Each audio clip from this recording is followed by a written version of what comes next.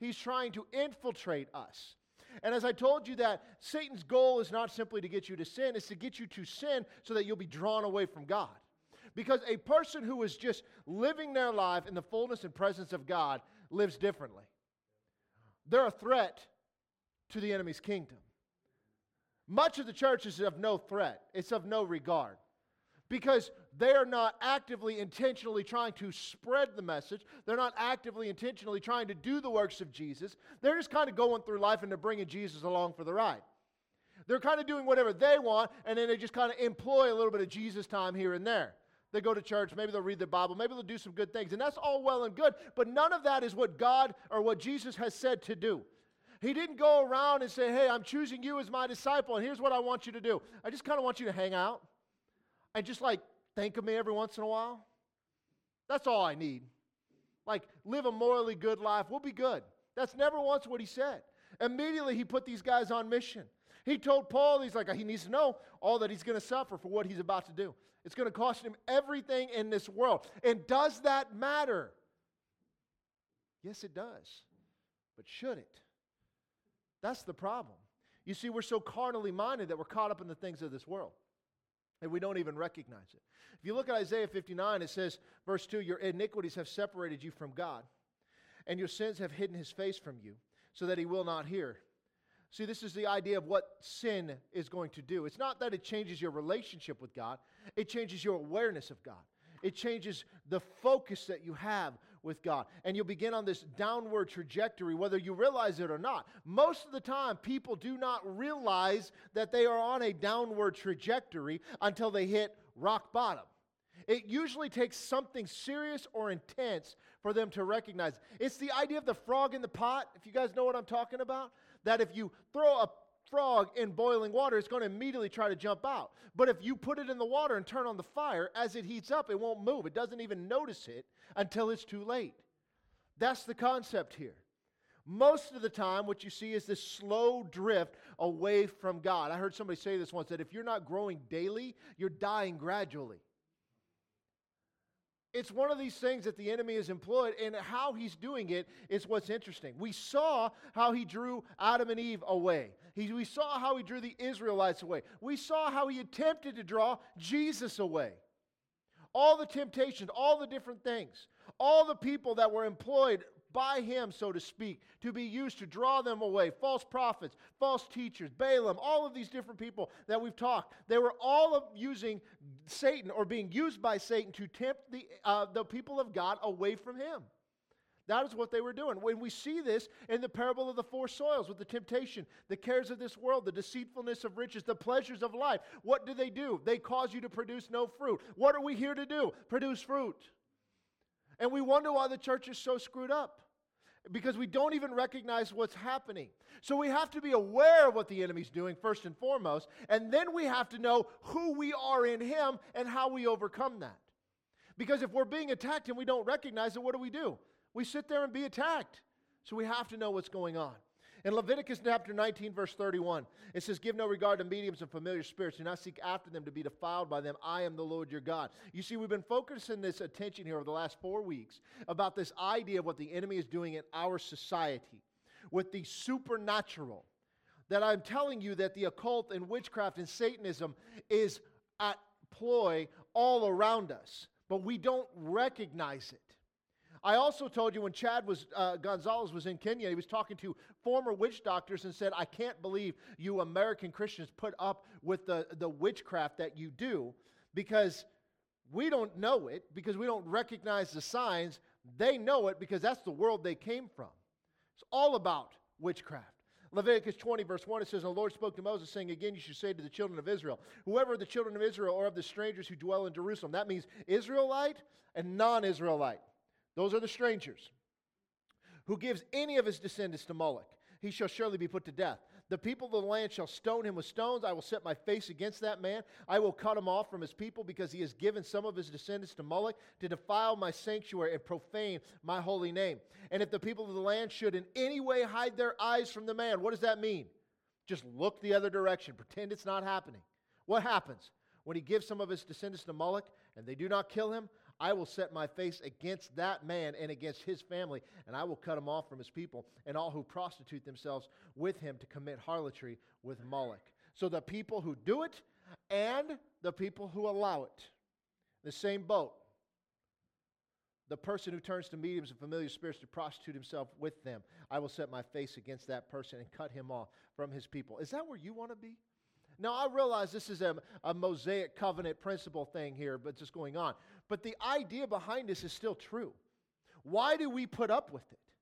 Why do we stand for it? Why do we invite it into our homes? We do. But why? Because we are lethargic to it. We think it's no big deal. We think it's not a problem. Most of the time we don't even realize it's happening. We don't even recognize it. That is why we've been doing this. In Deuteronomy 18 verse 9 it says, when you come into the land the Lord your God is giving you, you shall not learn to follow the abominations of those nations. There shall not be found among you anyone who makes his son or his daughter pass through the fire, or one who practices witchcraft, a soothsayer, one who interprets omens, a sorcerer, one who conjures spells, a medium, a spiritist, one who calls up the dead. For all who do these things are an abomination to the Lord. That's a big word. When God says abomination, it's intense. And because of these abominations, the Lord your God drives them out from before you. You should be blameless before the Lord your God for these nations which you will dispossess.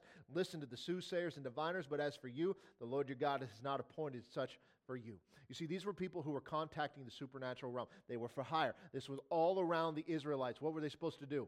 Drive them out. Have nothing to do with them. What did they do? Not drive them out, and they had a lot to do with them. They were probably playing pickleball on Thursdays. I don't even know.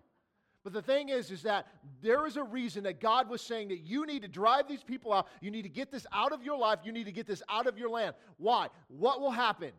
You'll be drawn to it. There's something alluring about it that will bring you in. You see, the church today has been taught that none of this stuff is real. It's just fake. It's not real. Don't worry about it. Just disregard it. I'm telling you, God would not put a proclamation out to avoid this at all costs if it was just nonsense. Do you know why he said, thou shalt not murder? Because murder's real. He's never put a proclamation out for something that was fake. It's the same today. Have you ever seen a counterfeit $3 bill? You haven't. Because it's not real. If you go and try to pay with the $3 bill, what happens? It won't end well. I don't know, maybe in Colorado you get away with it. I don't know. Maybe. I mean, the thing is there's a reason that God has put these standards in place. Avoid this. Don't do this. Don't be like them. Because these things are very real and they will get you drawn in away from God. The supernatural world is the real world. You and I are living in a 3D rendering, if you will. Because all of this is going to go away. It says that God holds the whole world by His hand. And one of these days, He's just going to let it go and start over. We spend our entire existence trying to accumulate everything that we can in this world, and all of it is going to go away. So these people that were being called out, He's telling the Israelites, stay away from them. Have nothing to do with them. If you even watch it happen and you look the other way. They're talking about sacrificing their children. This is a problem. Still happens today. So what I was showing you guys, and this is what I wanted you to get, is the things are around us and it's becoming more prevalent, or at least more out in the open, I should say. We initially started talking about the music industry and the whole idea of they sold their souls to the devil. Now, I know that's always kind of been used as a euphemism, but as I showed you, these guys are saying it with their own mouths and are not denying what's going on. I showed you video of that. I've showed you clips of that. I've showed you all sorts of stuff. It's very, very prevalent. And it's stuff that we should be avoided. I showed you the different symbols and things like that to look at. Like, it is very prevalent. Then we got into the entertainment industry as a whole. Movies and TV shows and whatnot.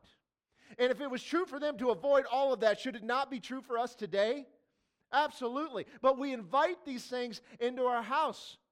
I'm not saying you can't listen to a song, you can't watch a movie. I'm not saying that. I'm saying we need to be aware of what is going on. because some of this stuff is so blatant. And I showed you how it starts so innocently. These young ladies or young men who start off and they're singing songs and they're just nice. They're nice little songs. And then the further along in their career they get, the more dark and sinister it gets. It's an enticement to bring you in here, and then when you fall in love with the person, not just the music, you'll follow them over here. We're allowing our children to listen to these songs, to see these movies. You may think it doesn't matter. I'm going to show you today it does. I'm going to show you guys some stuff today that I've talked about before, but I'm going to show you from a real-world example of what's going on in the church. What happens, how the enemy attacks the church. So in order to do that, I got to start with the first thing. Now, this is going to sound a little weird. I need you to just bear with me for a minute, okay? We're going to go over to Proverbs chapter 6. I'm going to give you a chance to turn there. Proverbs chapter 6, we're going to start in verse 16. Just showing you guys a few things here. These 6 things the Lord hates, yes, 7 are an abomination to him. Now, remember what I said about that word abomination. These are pretty serious. God hates these things. A proud look. Well, that doesn't sound such a big deal. A lying tongue. Well, that doesn't sound like such a big deal. Hands that shed innocent blood. Okay, now I get that. I get on board with that. A heart that devises wicked plans. Feet that are swift and running to evil. Now watch this. A false witness who speaks lies, and one who sows discord among the brethren. Now, what are we talking about here?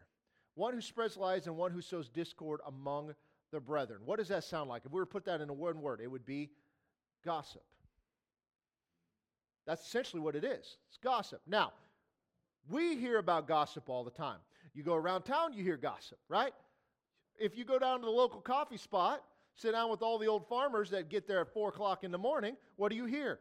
You hear gossip, the latest. You get down to the old quilting place with the little old ladies that are sitting there quilting, what do you hear? You hear gossip. But it says that this is an abomination to the Lord. We don't think of gossip as a big deal, but apparently God does. And one who sows discord among the brethren. One who stirs the pot. One who creates trouble among the brethren. Now here it is talking about the nation of Israel as a whole. We could take this and look at this and be like, well, this could be in the church. So does God take gossip pretty seriously? It seems. Well, let's look at another one. Psalm 101 verse 5. Whoever secretly slanders his neighbor, him I will destroy. The one who has a haughty look and a proud heart, him I will not endure. Secretly slanders his neighbor. What do you think we're talking about? We're talking about gossiping. Proverbs chapter 26, verse 20. Proverbs 26, verse 20. Where there is no wood, the fire goes out. And where there is no talebearer, strife ceases. So what happens when you get rid of the gossiper? The strife goes away. You see a pattern kind of developing here a little bit? How does God feel about gossiping? There are dozens and dozens of verses. We're going to look at a couple more, but I just wanted to show you these. 1 Timothy chapter 5, verse 11.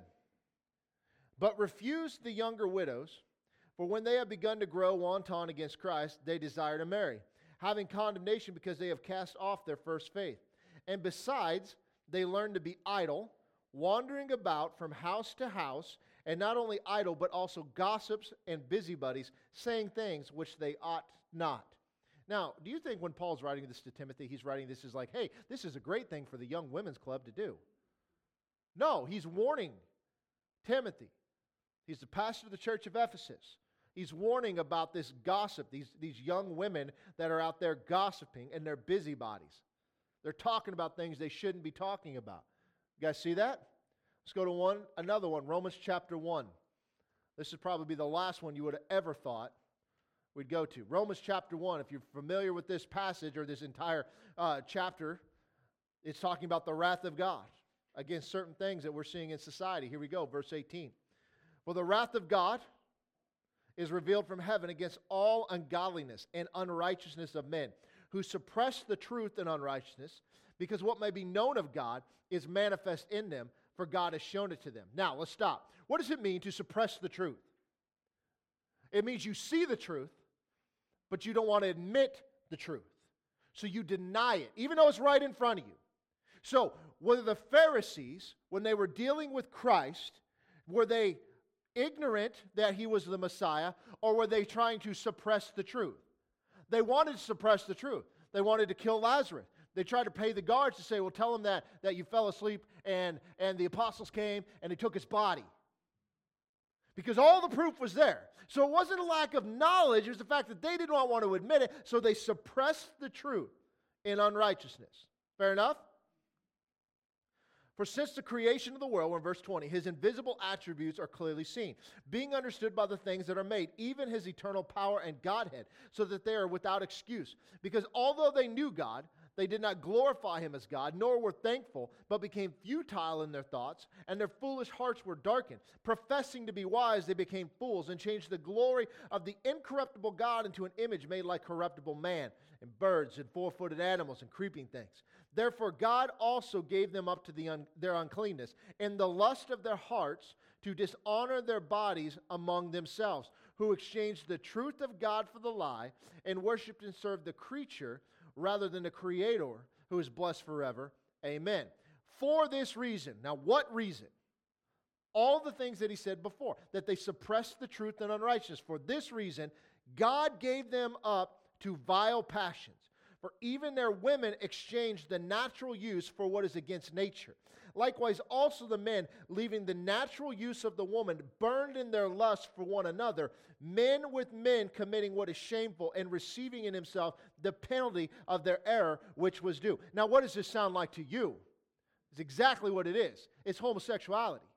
But it's not just a lifestyle. This is God removing his hand, and he gave them up to it. It's like they were being held back, but because they have rejected God in their heart, now he has released that, and now he is turning them over almost like a judgment against them. You go right ahead.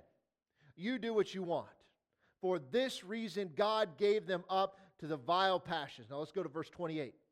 And even as they did not like to retain God in their knowledge, God gave them over to a debased mind, to do those things which are not fitting, being filled with all unrighteousness, sexual immorality, wickedness, covetousness, maliciousness, full of envy, murder, strife, deceit, evil-mindedness. This is bad stuff. But look at the next one. They are whisperers, backbiters, haters of God, violent, proud, boasters, inventors of evil things, disobedient to parents, undiscerning, untrustworthy, unloving, unforgiving, unmerciful, who knowing the righteous judgment of God, that those who practice such things are deserving death, but not only do the same, but also approve of those who practice them. Does that not sound similar to what we were talking about earlier? If you see them sacrificing their children to Moloch, and you do nothing, I will hold you accountable to that as well. Did we not see that? What did it just say? Those who practice those things and those who approve. Who's being held accountable? Both. Now, in this list of really, really, really bad things, you caught they are whisperers. That's another way of saying gossip. Is it not a little crazy to think about how heavy God is against gossip when we just kind of disregard it? Do you realize that gossip is prevalent in the church? Not when I say the church, don't misunderstand me that we got a gossip problem here, okay? How do we gossip in the church today? Hey, will you be praying for Sally? Because I heard that she's having an affair on her husband, and we need to be praying for her. That's one of the most prominent ways that we gossip in the church today. And it goes beyond that. But that's not the last one. There's a couple more. Let's look at 2 Timothy chapter 2. Verse 14. Remind them of these things, charging them before the Lord, not to strive about words to no profit, to the ruin of the hearers. Be diligent to present yourselves approved to God, a worker who does not need to be ashamed, rightly dividing the word of truth. But shun profane and idle babblings. It's talking about gossip. For they will increase to more ungodliness. Now we see a consequence. What happens with gossip? It'll lead to more ungodliness. And their message will spread like cancer. The gossiper's message will spread like cancer. Hymenaeus and Philetus are of this sort. So he's calling them out by name. You know, we live in a time where we don't like to do that. We don't want to call anybody out who is leading people astray by name because it's unloving. Well, somebody should have let Paul know that. Hymenaeus and Philetus are of this sort, who have strayed concerning the truth, saying that the resurrection is already past, and they overthrow the faith of some. Nevertheless, the solid foundation of God stands, having this seal: the Lord knows those who are his, and let everyone who names the name of Christ depart from iniquity. So again, we see this gossip thing. Let's look at a couple more. 2 Corinthians chapter 12, verse 20. 2 Corinthians 12, verse 20 says, "For I fear, lest when I come, I shall not find you such as I wish, and that I shall be found by you such as you do not wish, lest there be contentions and jealousies, outbursts of wrath, selfish ambitions, backbitings, whisperings, conceits, tumults, lest when I come again, my God will humble me among you, and I shall mourn for many who have sinned before and have not repented of the uncleanness, fornication, and lewdness which they have practiced." There's whisperings again. Let's look at one more. 1 Peter chapter 4, verse 15. "But let none of you suffer as a murderer, a thief, an evildoer, or as a busybody in other people's matters." So Peter here is comparing it with murder, theft, and doing of evil, as gossiping. So is it a big deal to God? Yeah. You're maybe sitting here thinking, okay, we get it. Okay? But what does that have to do with what you've been talking about? Well, give me a minute. I promise I'm going somewhere with this. But you need to see how serious God is about this topic. See, what happens with gossip is a message comes in, whether it's true or not true, doesn't matter, and it begins to spread like cancer, and it will begin to stir the proverbial pot. You see, that's one method that the enemy will use. He'll use gossip, and we'll come back to that here in a minute. But there's another thing that he does that we don't even recognize half the time. So go to 2 Corinthians chapter 11.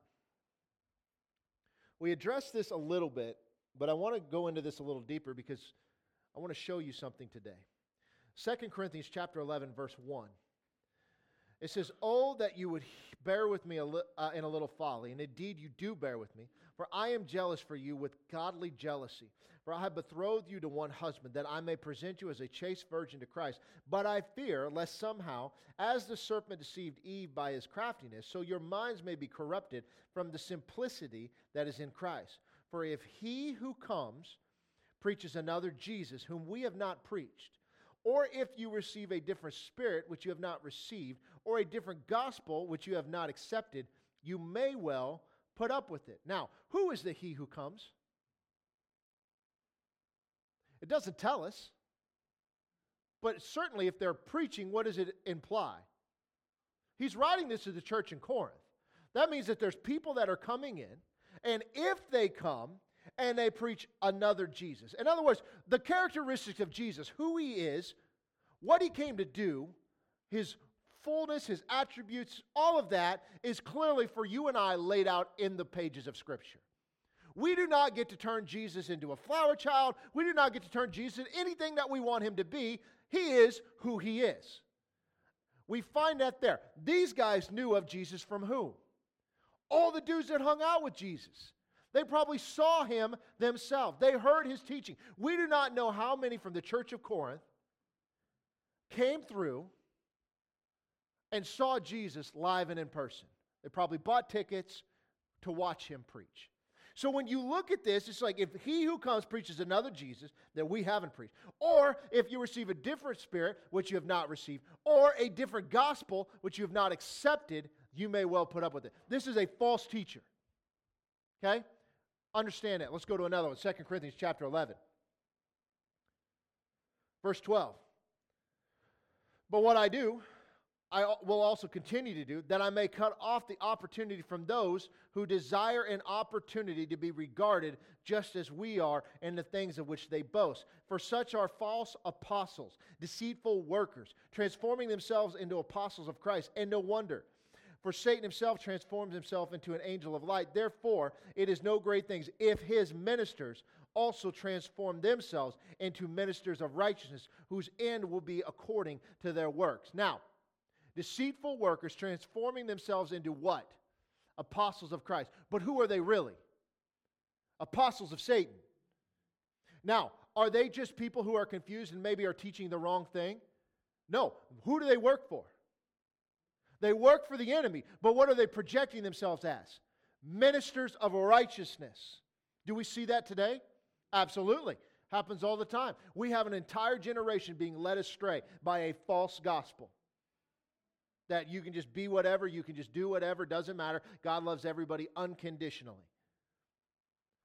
They use the same words, but they twist the meaning. See, they transform themselves into ministers of righteousness, but whose ministers are they? They're Satan's. Let's look at another one, 2 Peter chapter 2. Start in verse 1, 2 Peter chapter 2. Verse 1, it says, "But there were also false prophets among the people. And even as there will be false teachers among you, who will secretly bring in destructive heresies, even denying the Lord who bought them, and bring on themselves swift destruction. And many will follow their destructive ways, because of whom the way of truth will be blasphemed. By covetousness they will exploit you with deceptive words. For a long time their judgment has not been idle, and their destruction does not slumber." Does that sound like somebody who's maybe just got a wrong teaching? That maybe is a little confused? No, this sounds intentional, does it not? Where are these people, these false prophets and false teachers? Among you. They will be among you, and may already be. Do you see what he's saying here? I want to make sure you catch that, because this is important.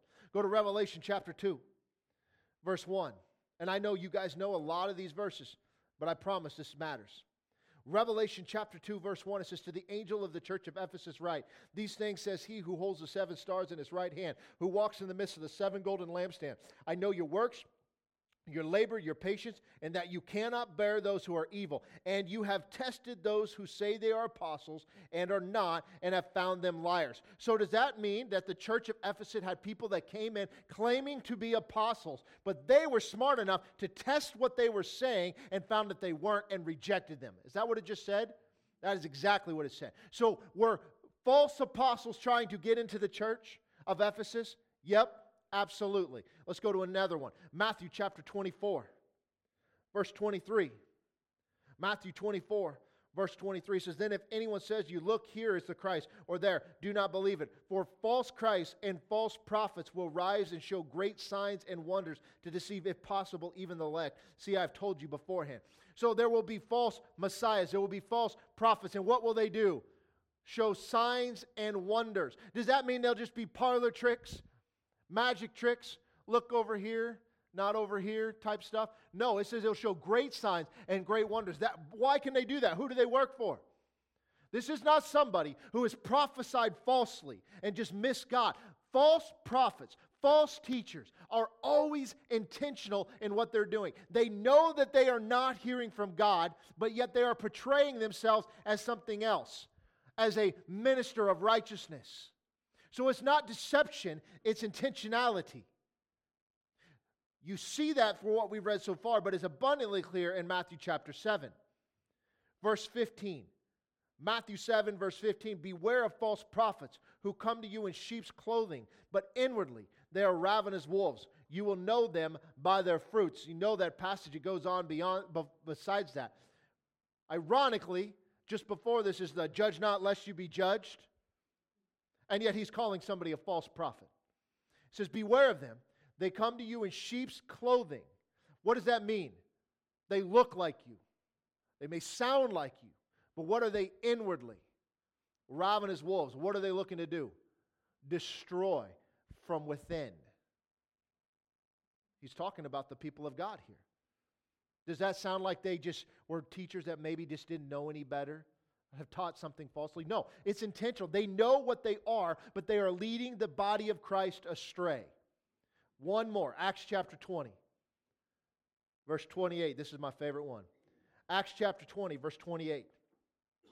"Therefore take heed to yourselves and to all the flock." Now what is the flock? It's the church. "Among which the Holy Spirit has made you overseers." Now what is an overseer? You could call them a pastor. Whatever it is, they are, if you have the flock that you are overseeing, you have an authority over that flock, a spiritual responsibility to care for them. It says to shepherd the church of God, which he purchased with his own blood. "For I know this," now this is Paul talking, "I know this, after my departure, savage wolves will come in among you, not sparing the flock." So he's warning them. They're going to come in. They do not care about these people. Also, from among yourselves, men will rise up, speaking perverse things to draw away the disciples after themselves. Where do these people rise up from? Within the church, within the body. Does that mean that they were just born again people and maybe they started teaching bad things? Or does that possibly, we don't know, imply that they were there the entire time until an opportunity presented itself to really show their true colors? Either is at least possible. Verse 31, therefore watch and remember that for 3 years I did not cease to warn everyone night and day with tears. I relate to that because from a pastoral standpoint, you deliver a message. It's like, man, I've seen this before. I know how this ends. And what do people do? Just like your kids. Sometimes you got to go out the hard way. Sometimes you got to learn it on your own. Sometimes you got to reject the knowledge of those who have been before. Some people will reject a direct word from the Lord. I had a young lady sit in my office several years ago, and I could see the slow decay happening. And I had a word for her, and she was chasing a career. And I said, that career will bring your destruction. It will be your downfall because your heart is there and you are walking away from God. But God wants to do something with you. He wants to use you. She was a fireball. She was into apologetics. She was reaching people for the Lord. You know what she's doing today? Not living for the Lord. There's been more than one of those. And what do you do? For night and day with tears, you warn them. You see it. Do they listen? It's up to them. It's up to them. So we gossip, and we see the false prophets, and the false teachers, and the false apostles. And what do they all have in common? The enemy is behind it. Now, I promised you I was going somewhere with this, and so let me introduce you to somebody. This guy's name is Zachary King. Now, I have talked about him in years past. But this man was, at one point, the high wizard in the Satanic Church. At any point in time, there's less than 10 high wizards around the world. They get in with different covens. They are the guys that get hired. Sometimes you'll see them in different TV shows. You don't even know that you're seeing them, okay? But they'll dress a certain way. Because what do we think of when we think Satanist, right? Maybe some face paint, tattoos everywhere, things like that. Yeah, a little horn, a little Seinfeld. Maybe no Seinfeld, I don't know. Like, we think of that way, but what did I show you about the Alaskan woman who won the opportunity to open in prayer, and she opened it with a satanic prayer? She looked like a school librarian. Like, that is the norm. The crazy stuff you see is the extreme, and that's rare. Most of the people who are Satanists, you would never expect, never recognize in any way. It's the same thing that when you hear about somebody when they bust a serial killer, and then like their neighbors are like, he was the nicest guy. I cannot believe. Like the one that was at BTC or whatever down in Wichita. Yeah, they're like, he was fantastic neighbor. Had no idea. He's just out murdering people just for fun. So this guy here, Zachary King, satanic high wizard, and as he gave his testimony, he was telling he's come to faith in Christ through the Catholic Church. Okay? Now you've heard me say this before. A Catholic can truly be born again, but they didn't necessarily get there from the current teachings of the Roman Catholic Church. Now, he claims that he helped 1,200 rock stars sell their soul to the devil. He came to Christ either in the late 80s or early 90s, somewhere in there. I can't remember. 1,200 rock stars sell their soul. Now, here's the story about this guy. He grew up in a Baptist home. And they were at church every week, every day. I mean, every time that the church was open, they were there. And the pastor there was always talking about money, probably because they were struggling with it, talking about you got to give. And he was getting kind of tired of that, even as a youngster. But he began to practice magic at age 10, and he joined the Satanic Coven at age 13. Now, what got him interested in this? Growing up in a Baptist church. If you ever gone to a Baptist church, they're very gospel-oriented. Most of them are. I mean, there's weird outliers to everything. Most of them are. You're going to hear the gospel constantly. He went to church every day, or every opportunity they could. They had a youth group. They had all sorts of stuff. He was there all the time. What got him into magic and ultimately led to Satanism is he was fascinated by it because of what he saw in movies. Now, we may think movies are just movies, but when he see these spells that are going on and this magic, he started thinking, man, I wonder if this is real. I wonder if we can do this.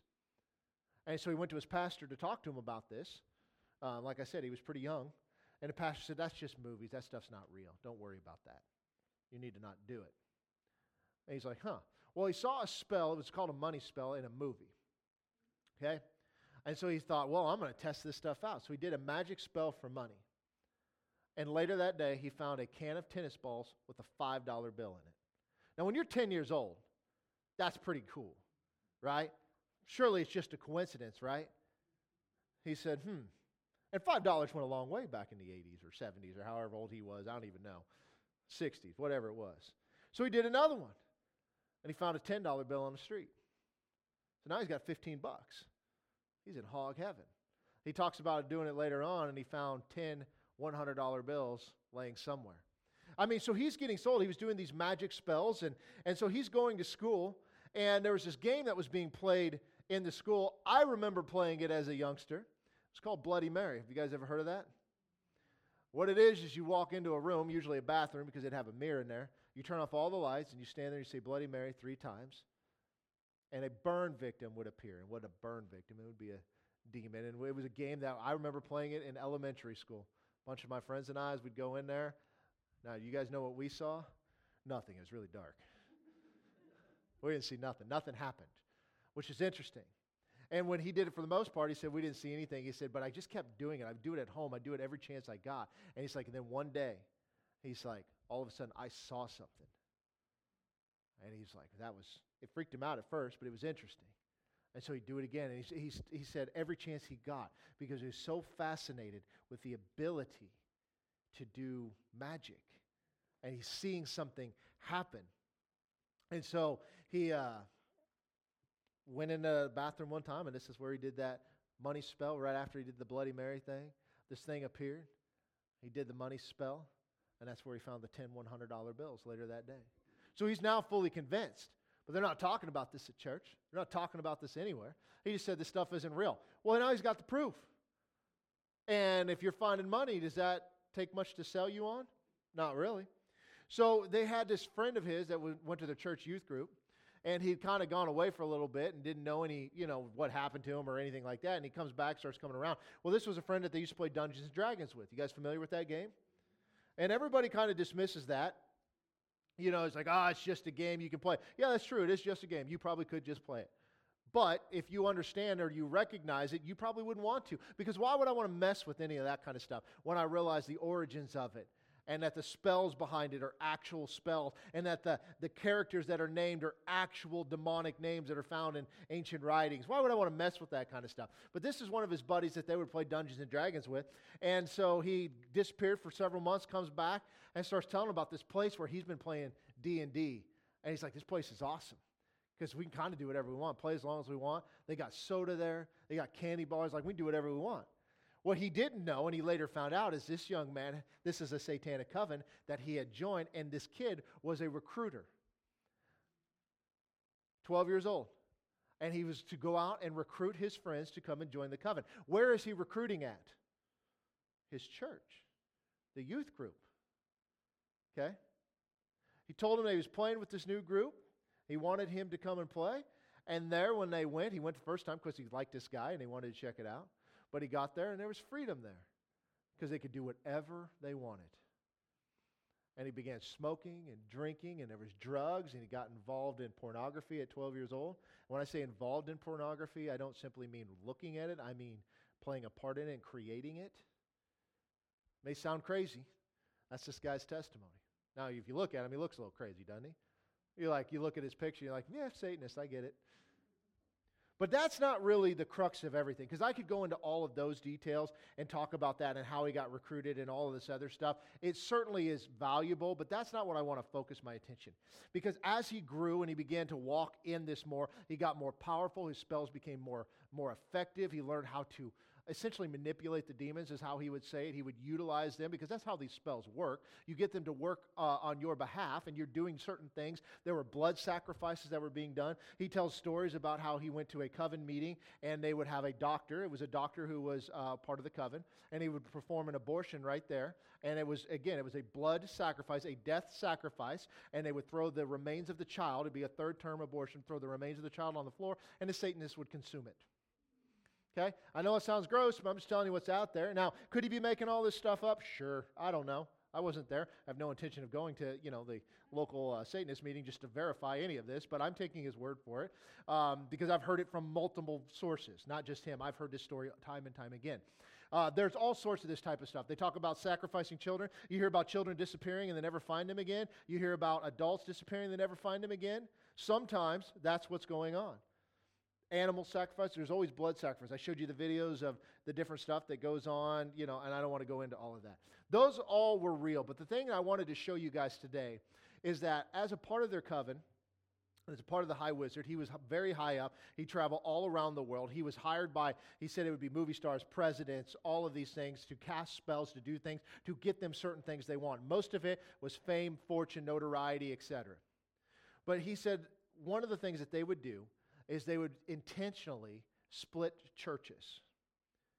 And they knew that if they could get a church to split, and that split part did not land within a 6-month window, that there was about a 90% chance it never would. And what they would do is they would send people in to infiltrate the church. These would be bankers, these would be teachers, lawyers, doctors, etc. People that you don't think of when you think Satanist. If you get somebody with a face tattoo walking into your church, your alarm goes up a little, right? Because that is what we are taught to think. Like, well, obviously something sinful, whether it's today or at some point in their life, was going on. But these were just average folks, well-known folks in a community. And they were part of these covens, and they would go in to join the church, and they would get very active. And they would work their way either to the board or someplace like that, and they would begin to do the work of their God. Now, some of these people that were used, and I'm going to get into what they did, because this will all make sense here in a minute, were dedicated to Satan from the moment of birth. Now, that sounds crazy, but if you think about Samuel, was dedicated to God. Why not? You have a hard time believing about how could anybody do that? It happens all the time. I can tell you a story, and I would leave names out of it, but it happened just a few years ago that I had to get involved with over in Auburn because a mother was prostituting out her 13-year-old daughter. So don't think this stuff doesn't happen. It happens all the time. It's around us. So it's bad. But these people, many of which had either joined or through birth were brought up, and they were trained from the time that they were born that they would be utilizing it. You hear about sex trafficking, and they get these children when they're very, very young, and they are raised up to be used, sometimes by the parents. So it's bad. But what did they do? Well, there was 3 things that they would bring in to split up a church, okay? A financial accusation, a sexual accusation, or simply gossip.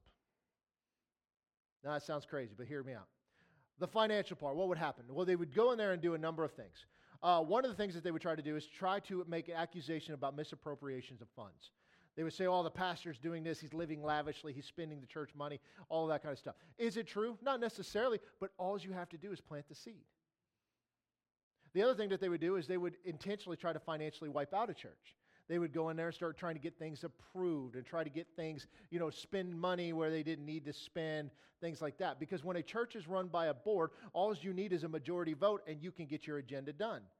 It's a dangerous position to be in. But that's how most churches operate.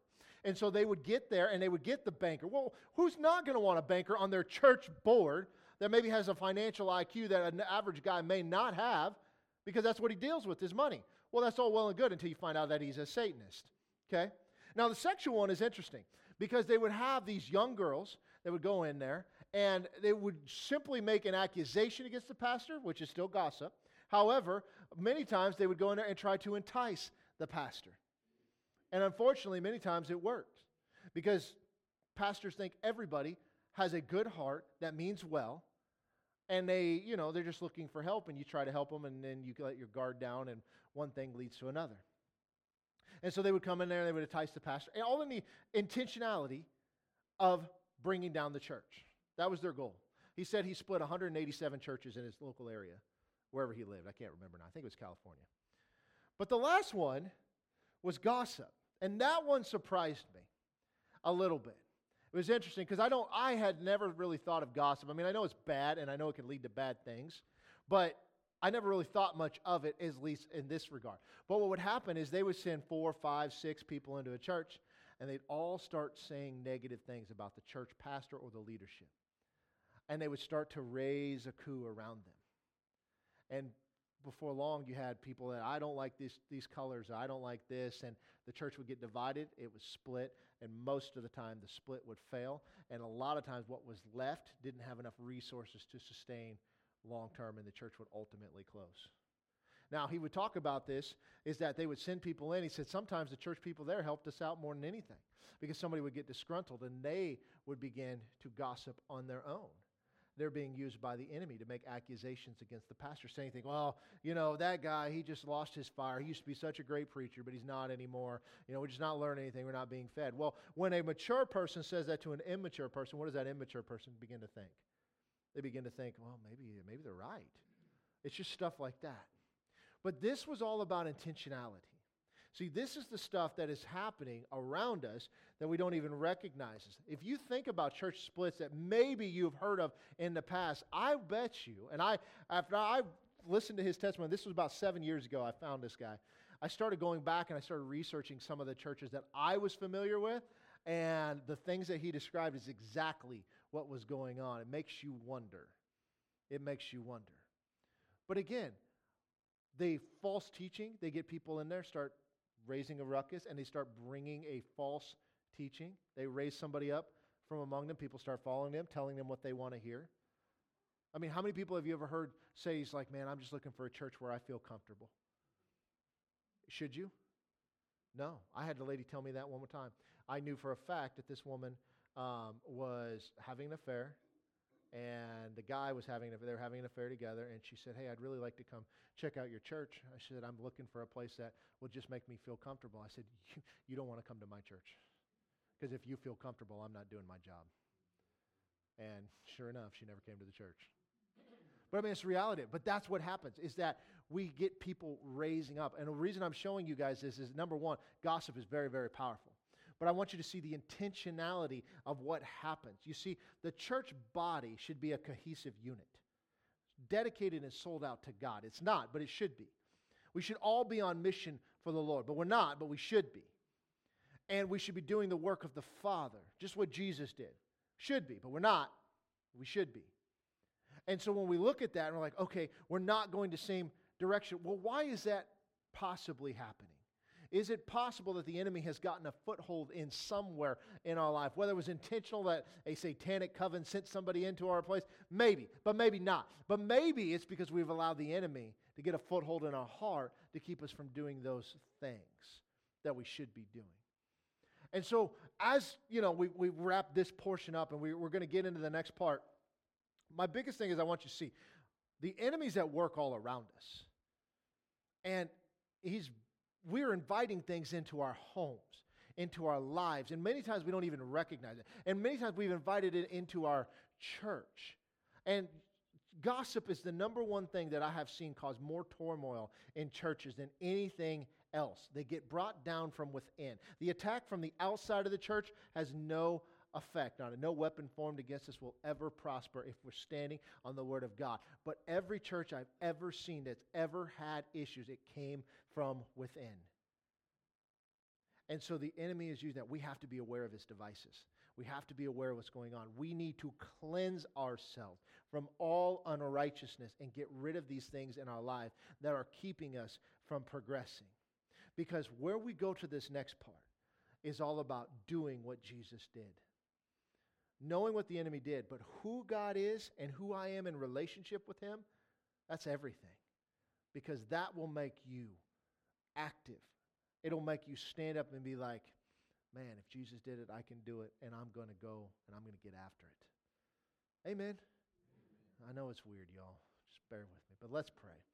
Father, we thank you for your word. And we thank you that it is true. And we thank you that in all things that we can trust you and know what you have said will come to pass, Lord. And I thank you that you've given us everything that we need. We are lacking nothing